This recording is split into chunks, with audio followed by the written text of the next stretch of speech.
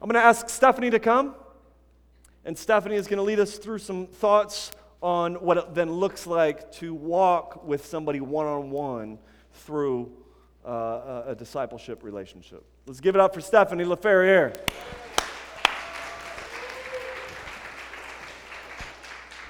I have the best hype men around, I promise.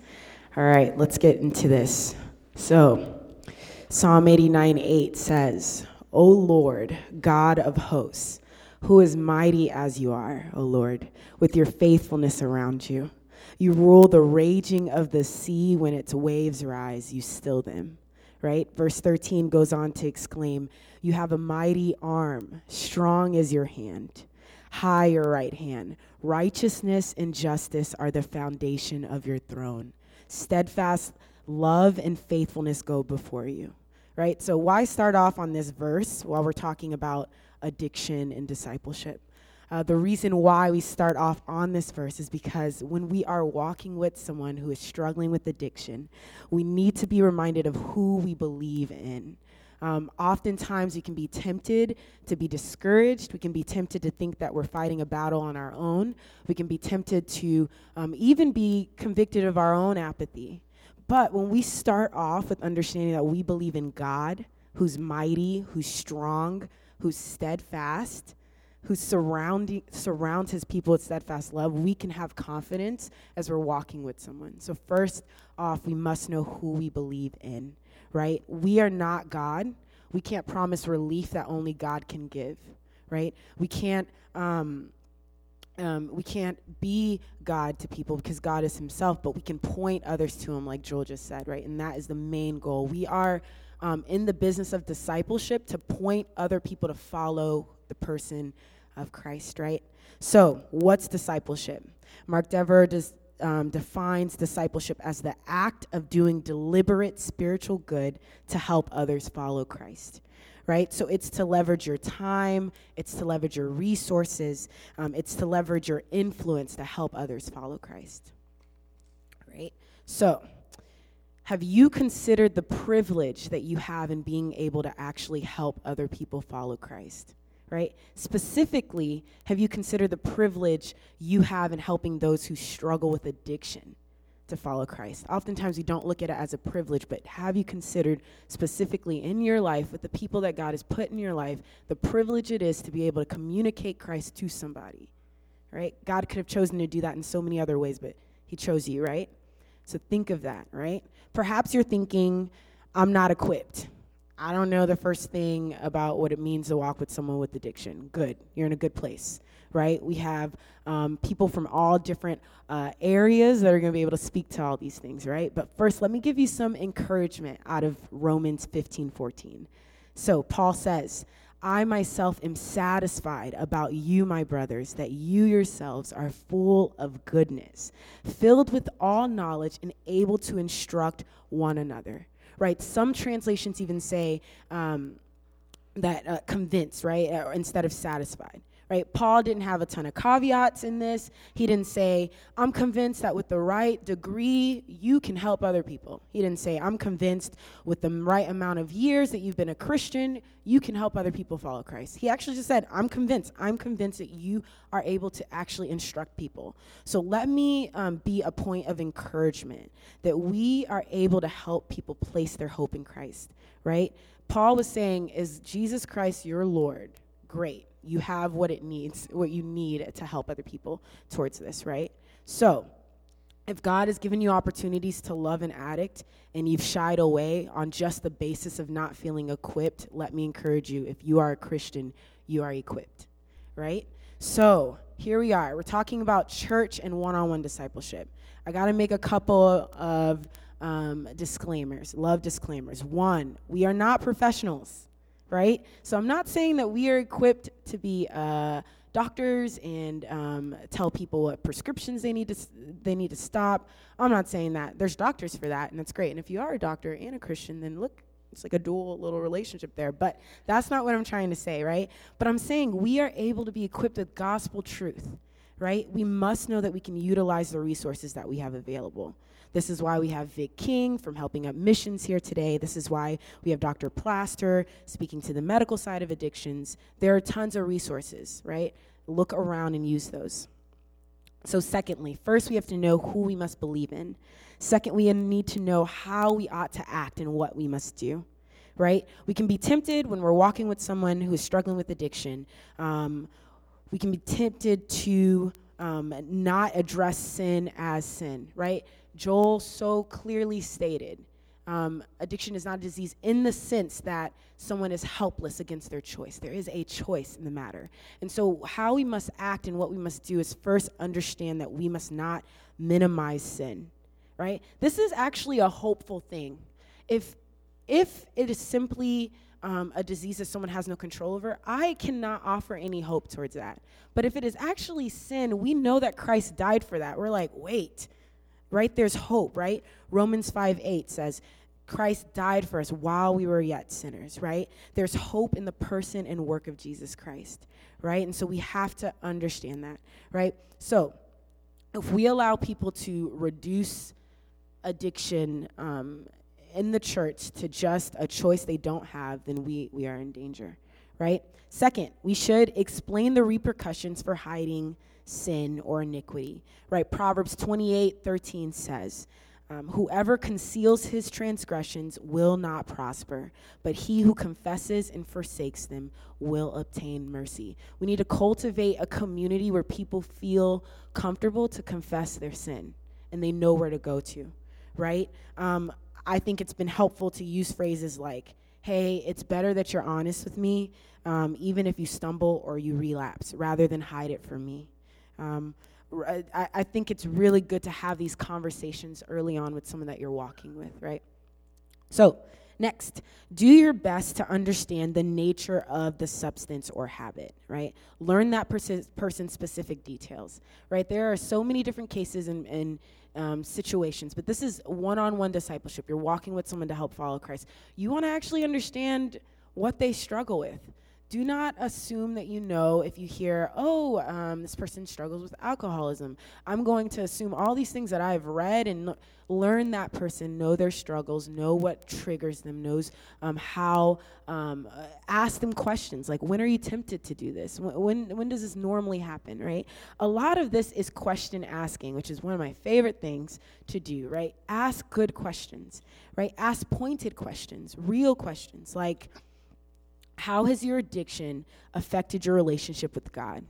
How has it affected your relationship with family? How has it affected your relationship with friends? How has it affected your relationship with a job, right? Help the addict to see the ways that addiction has interfered with their life, with their church, with their responsibilities, and with their families. Addiction impacts every asset of your life. It's very hard to hide it from all of your life, right? Help the recovering addict or someone who's struggling see ways that it's not just something that they do every once in a while and no one's affected by it. All right, here's another thing we can do, right? If you're tempted to feel stumped, right? Another question is to ask, when are you tempted? What do you feel that you're going to gain when you're on this high? Oftentimes, people need to see what their motivations are, right? And they're placing their hope in something that is not going to satisfy, but it is our job to help them see that, right? Another thing that we can do is we need to be discerning, right? We need to be discerning that doing discipleship takes boldness, it takes honesty, and it takes tough skin and a tender heart, right? We have to understand that there are going to be a lot of hardships for the person that's walking with someone with addiction. Tears and nights and worry and anxiety, but if that person comes back, we want to have a tender heart towards them, right? And a tough skin, right? So build a discipleship culture where addicts are encouraged to confess sin. I've said this before, right? We need to at least make a culture where people can confess sin without assuming that we're going to jump on them or jump to all these conclusions. We need to actually be able to hear people out, right? The reason is because we can encourage people with gospel hope at that point, right? John 8:32 says the truth shall set you free. I think this is the most encouraging thing for the addict to see. I don't have to live a life of deceit. I can actually be honest about where I'm at, right? This could be said before, but it takes someone wanting to actually have this desire to change, right? All of these things we do praying and hoping, but we can't make anyone change. We can pray and plead that they will, and these are just tools for that, right? So let's continue. So encourage with the truths of Scripture, right? 1 John 1:9. If we confess our sins, he's faithful and just to forgive our sins and cleanse us from all unrighteousness, right? This may not be the felt reality for an addict, but you can encourage them to this end. This is who you are in Christ, right? That is something I think we need to concentrate on, only because the addict may experience a great amount of shame when they have to kind of come back and say, I struggled again, or I messed up, right? Remind them that in Christ they are able to be, to present their bodies as one that has been brought from death to life, that their members can be used for righteousness. This takes work on the disciples' part. I wanted to say it takes studying. It takes prayer, right? You have to know your Scripture because we're appealing to the person of God. We're not just appealing to emotions, right? All right. You guys with me? All right. Well, thank you, Lawrence. All right. So another thing that we need to think about. Have you actually asked the person that you are walking with to serve with you? Have you wisely assigned a task? Oftentimes, individuals in the church can feel like they're the ones always receiving help. I'm always receiving help. No, we are members of one another, so give jobs. And I'm saying use this wisely. So lay people who are in the church, assign a task and give value and dignity to work, right? So oftentimes we run a program through One Hope, and we're often saying you are made in God's image, and that brings about a great amount of responsibility and privilege.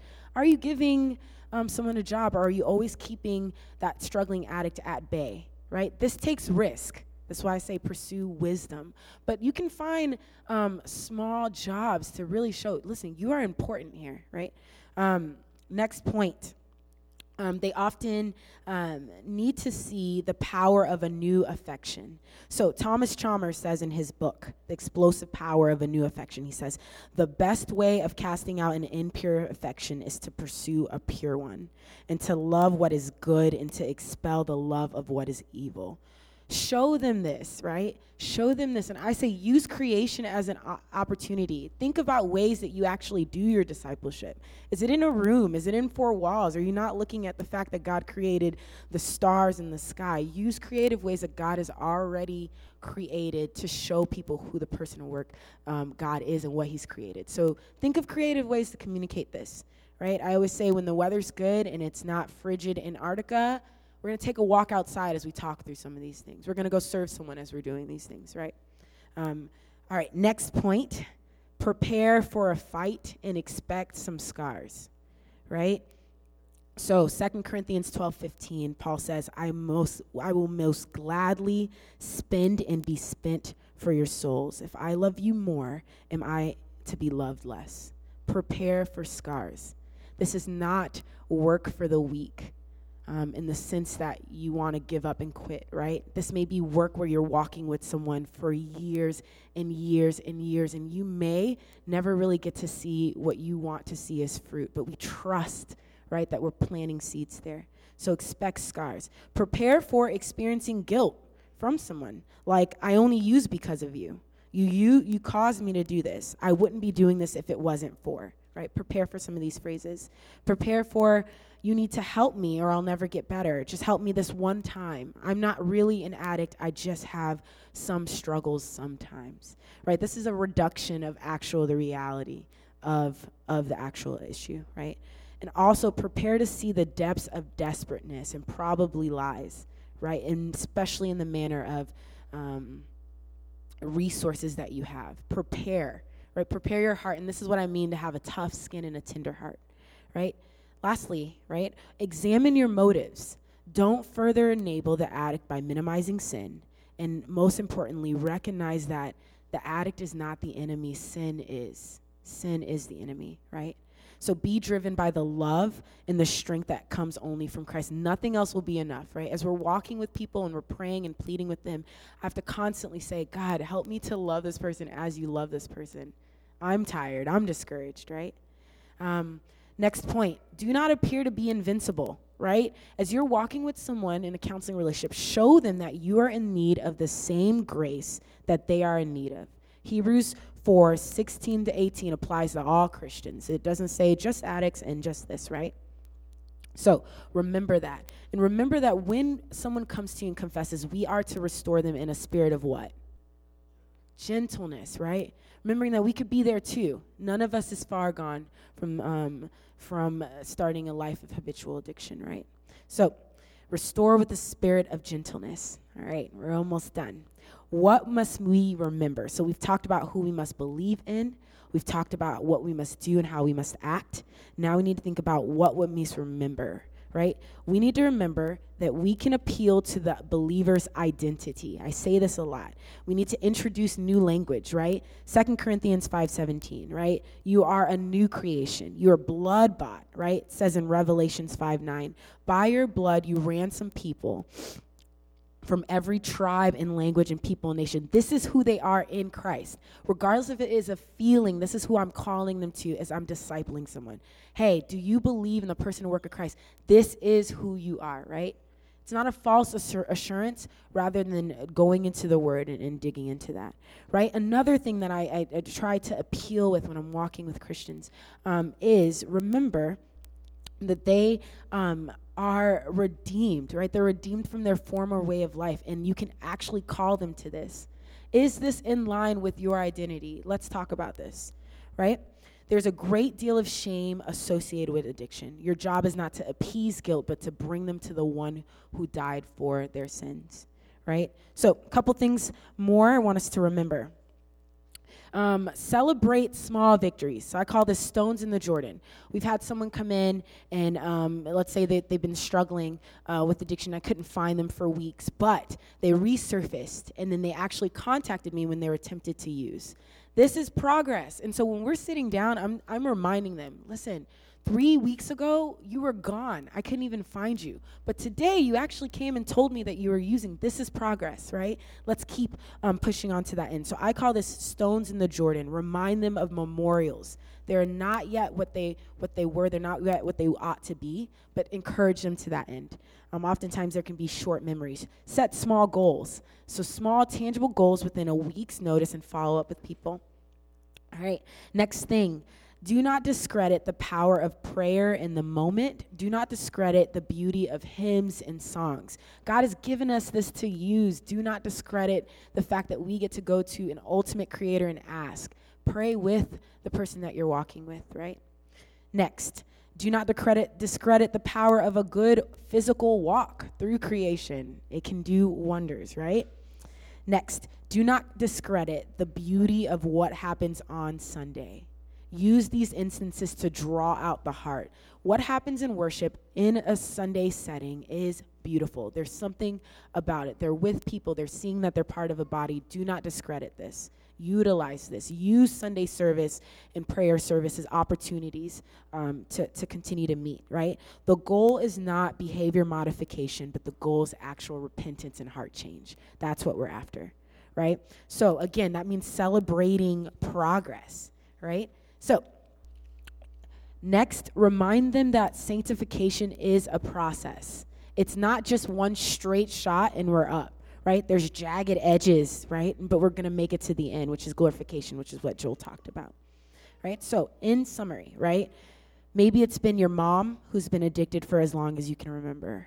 Maybe it's a brother that's been concealing their addiction, but you see the effects. Maybe it's somebody that you just shared the gospel with and they're a new believer. Perhaps it's someone that you've known and you've had millions of conversations with and tears and pleading.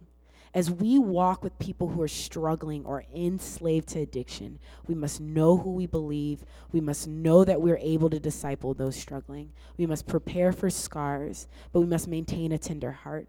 And lastly, we must know what we have to look forward to.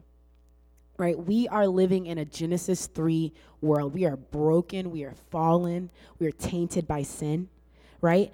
We know that sin has affected everything. We are broken people, but we are broken people looking forward to a Revelations 21 mindset. right? Where he will wipe away every tear from their eyes, and death shall be no more, neither shall there be mourning, nor crying, nor pain, for the former things have passed away. And he who was seated on the throne said, behold, I am making all things new. Not some, not a small amount, but all things new, right? And he said, write this down, for these words are trustworthy and true.